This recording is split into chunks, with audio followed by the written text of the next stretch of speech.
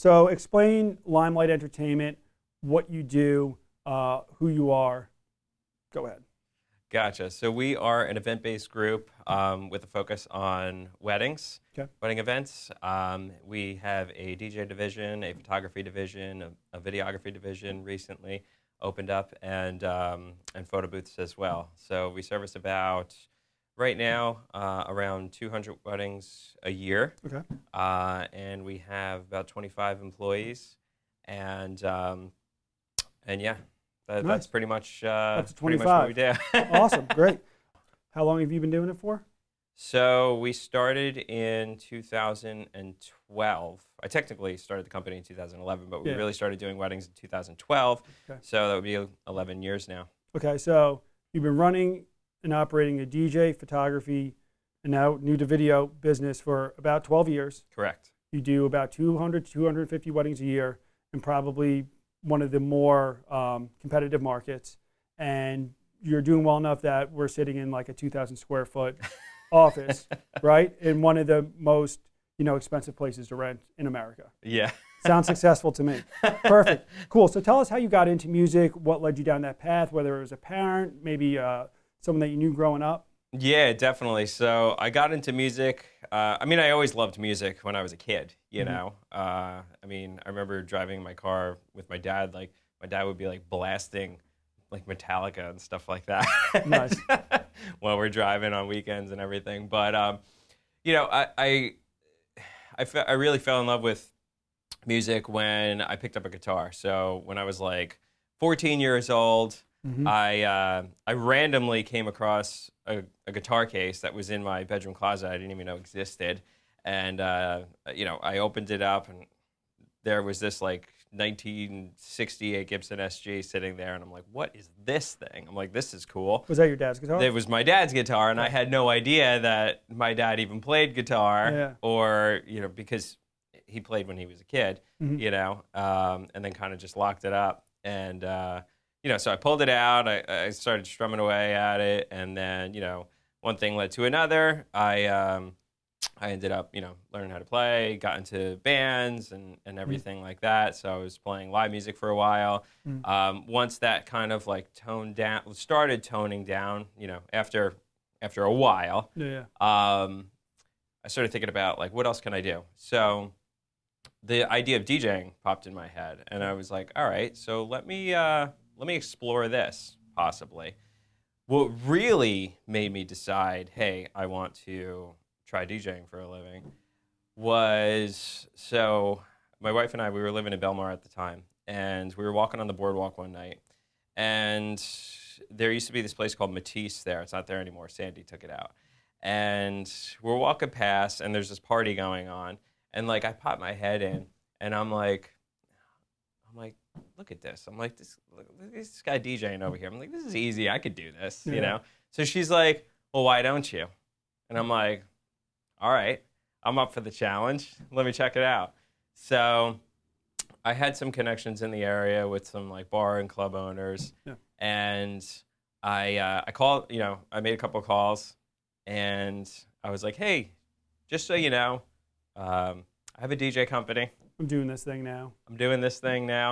And, if you're interested, in a DJ on a specific night, let me know. Yeah. I got an email back like a day later. What are you doing this Friday? Now, this was like a Monday. Yeah. Okay? Yeah. What are you doing this Friday? I was like, nothing. I'm available. Renting gear. So he's like, all right, you're on Friday night. All right, cool. Now, I had never DJ'd in my life. Okay. Never touched a mixer, nothing. Yep. And so I was like, okay, I have a gig Friday. I need to figure out, number one, how to DJ. Yeah.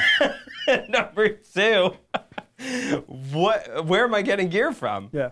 So I actually ended up calling, our buddy over at Sweetwater. Yeah, exactly. And I was like, hey, Kurt, listen, I was like, I've got this thing going on. I need some, just tell me what I need to make this gig happen. And he was great, and he sent me, I purchased some gear. He sent me whatever I needed. I got it by, like, Wednesday, and I literally sat in my apartment Wednesday and Thursday and just watched YouTube videos on how to DJ. And like, to me, the beat matching came naturally because, you know, of my music background. But it was just, I needed the technical part of it. On how to actually like work the mixer and everything, you know? So, yeah. That's how it happened? That's how it happened. And the funny thing was, I didn't listen to like top 40 or anything at that point.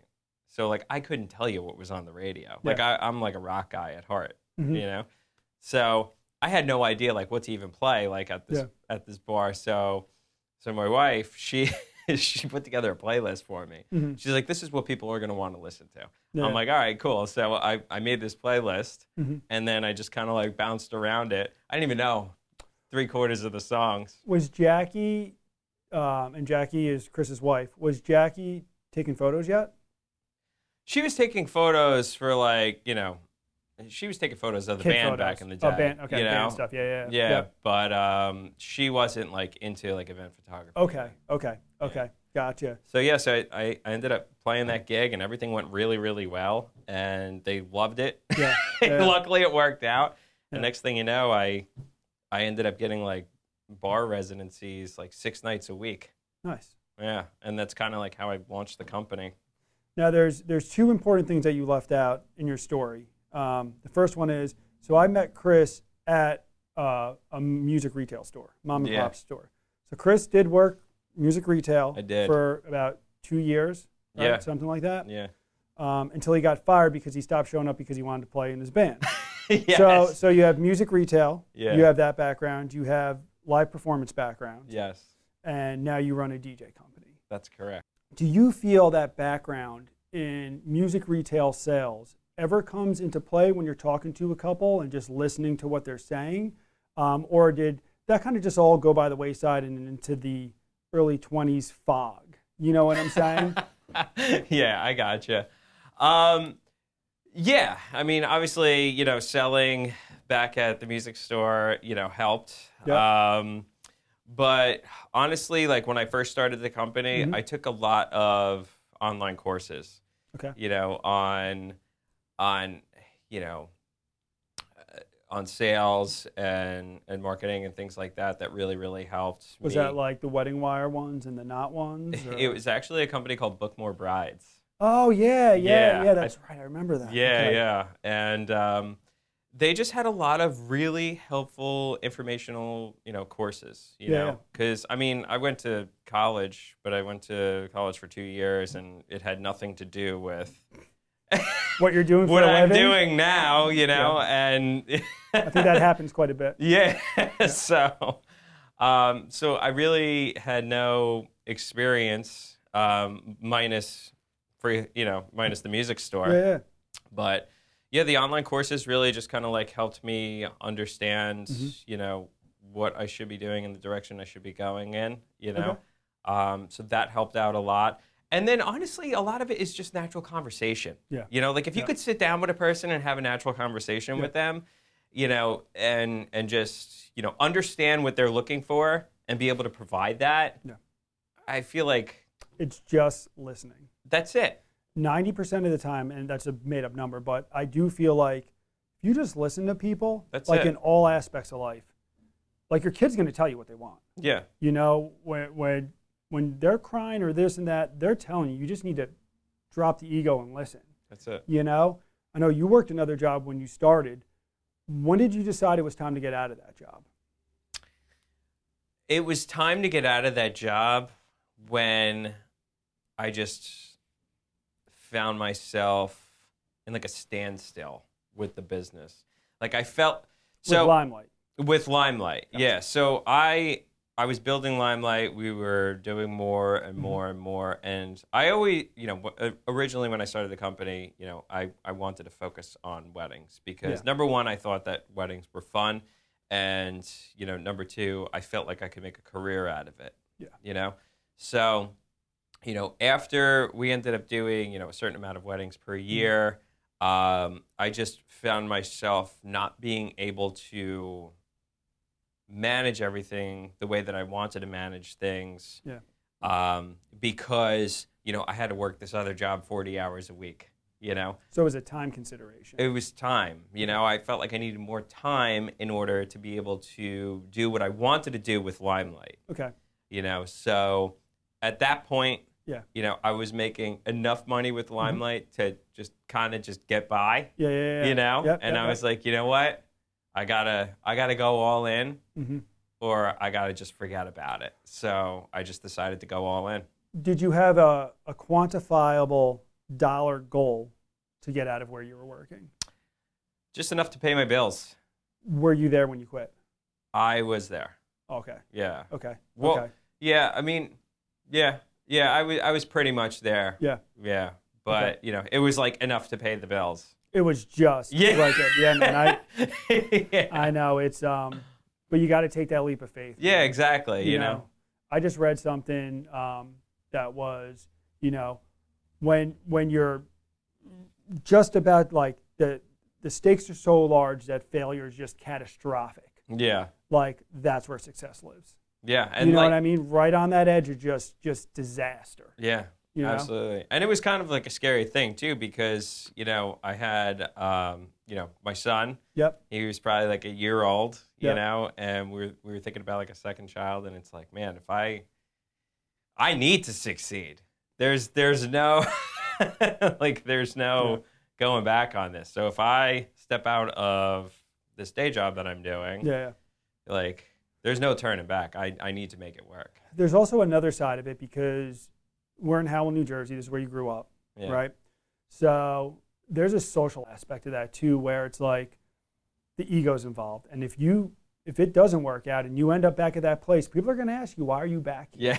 Yeah. And that, you're 100% right. And that is, can destroy you even more than the monetary side of it. You don't want to go back to that place and have to answer that question. Explain why. Yeah. And so I know one issue that I had inside the wedding industry was scaling and trying to find people that would show up, like so simple, right? Just show up on time. Yeah. But then there's also a technical aspect of it. And with cameras and video, what I do, the hardest part always was audio. It was like, even with my wife shooting, audio was like the bringer of anxiety to those people. When you're hiring for your DJ business, do you look for people to have those technical abilities before you bring them in? Or would you rather have a clean slate, no bad habits, hey, come on in, let me show it to you? Yeah, I got you. That's a good question. I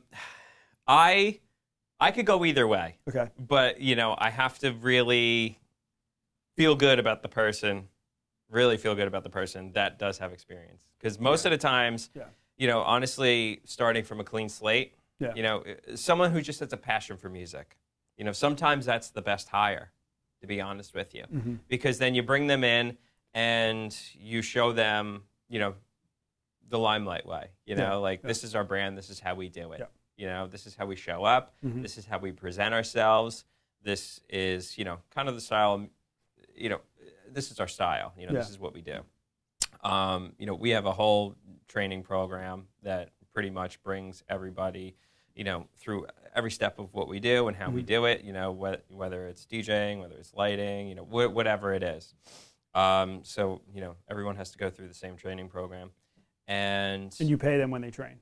Yes, yeah. Absolutely. So there is an investment that you're making as a business owner on someone who may not work out. Yes. And you may spend thousands of dollars on them. Yes. And in the end, you can't have them screw up at the wedding. And and that does happen too, where we'll go through training and it's like, this just isn't going to work out, or the guy just stops showing up. That's a cost to a business that, unless you're a business owner, you just don't understand it. Yeah. And I mean, I've paid people not to show up.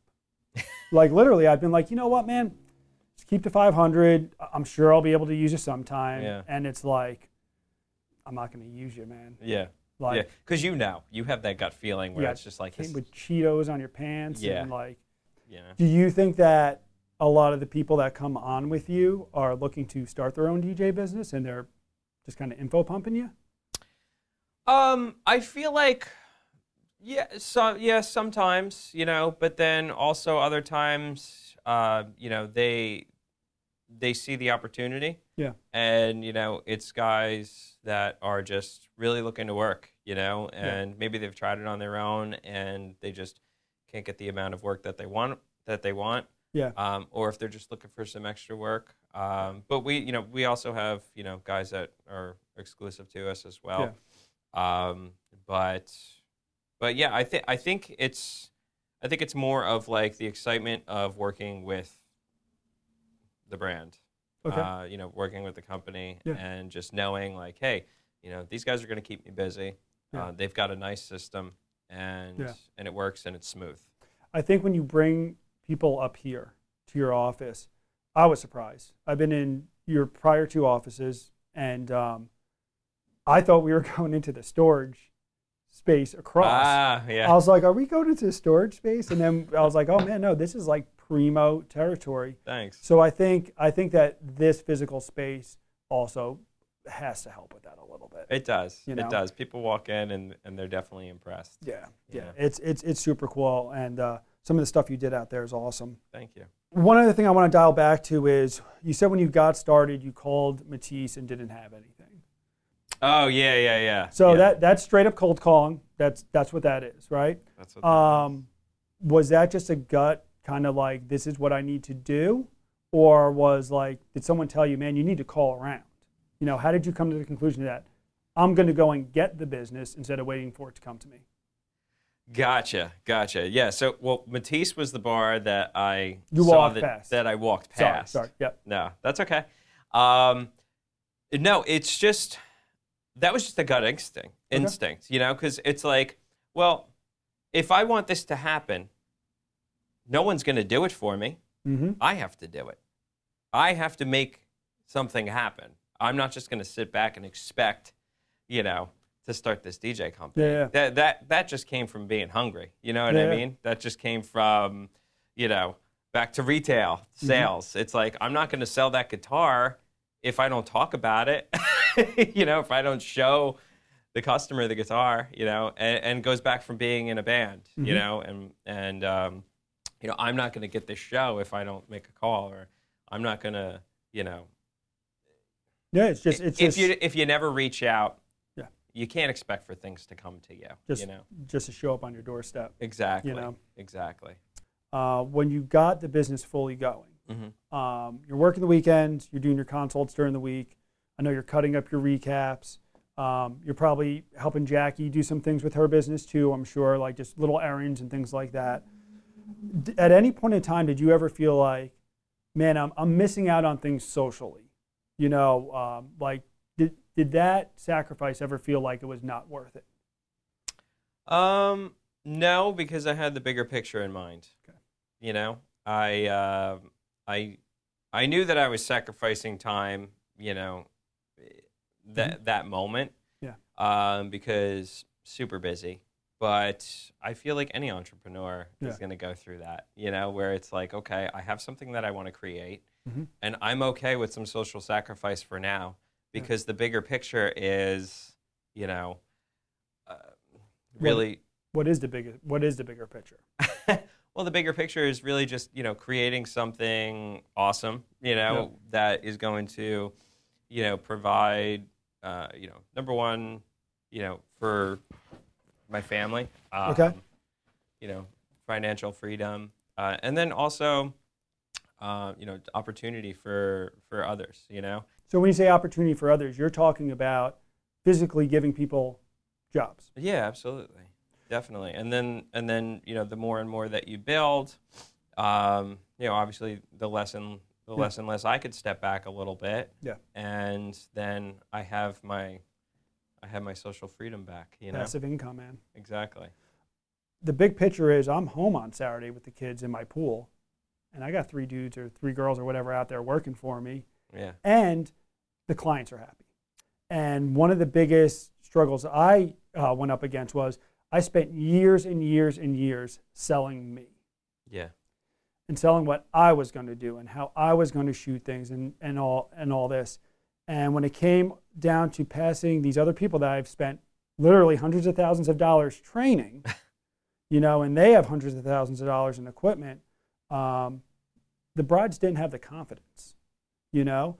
So do you run into that ever? Are you now, you know, not selling yourself as much as part of the Limelight experience, or is it, how are you coping with that type of thing? It was hard at first. Yeah.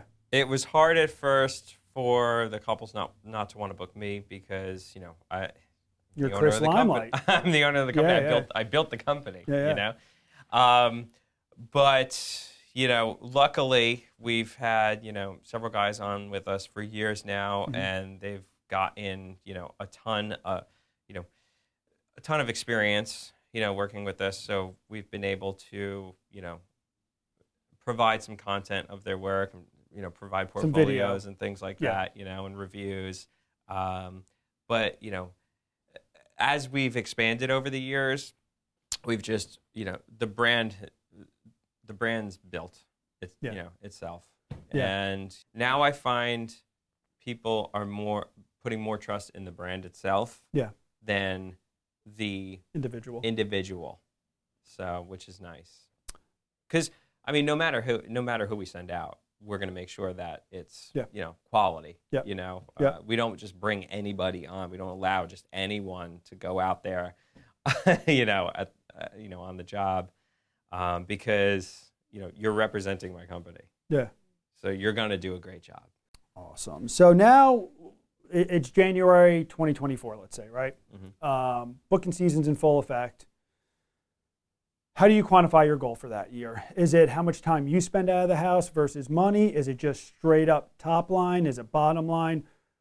In 2024, what are you going to look at to say this year was a success? I mean, honestly, I've always looked at it like as long as we're doing better than the previous year. Okay. You know? That's very common. Yeah. As long as we're doing better than the previous year, I'm happy. You know? I don't need tremendous, you know, insane, you know. You just want positive forward movement with your company.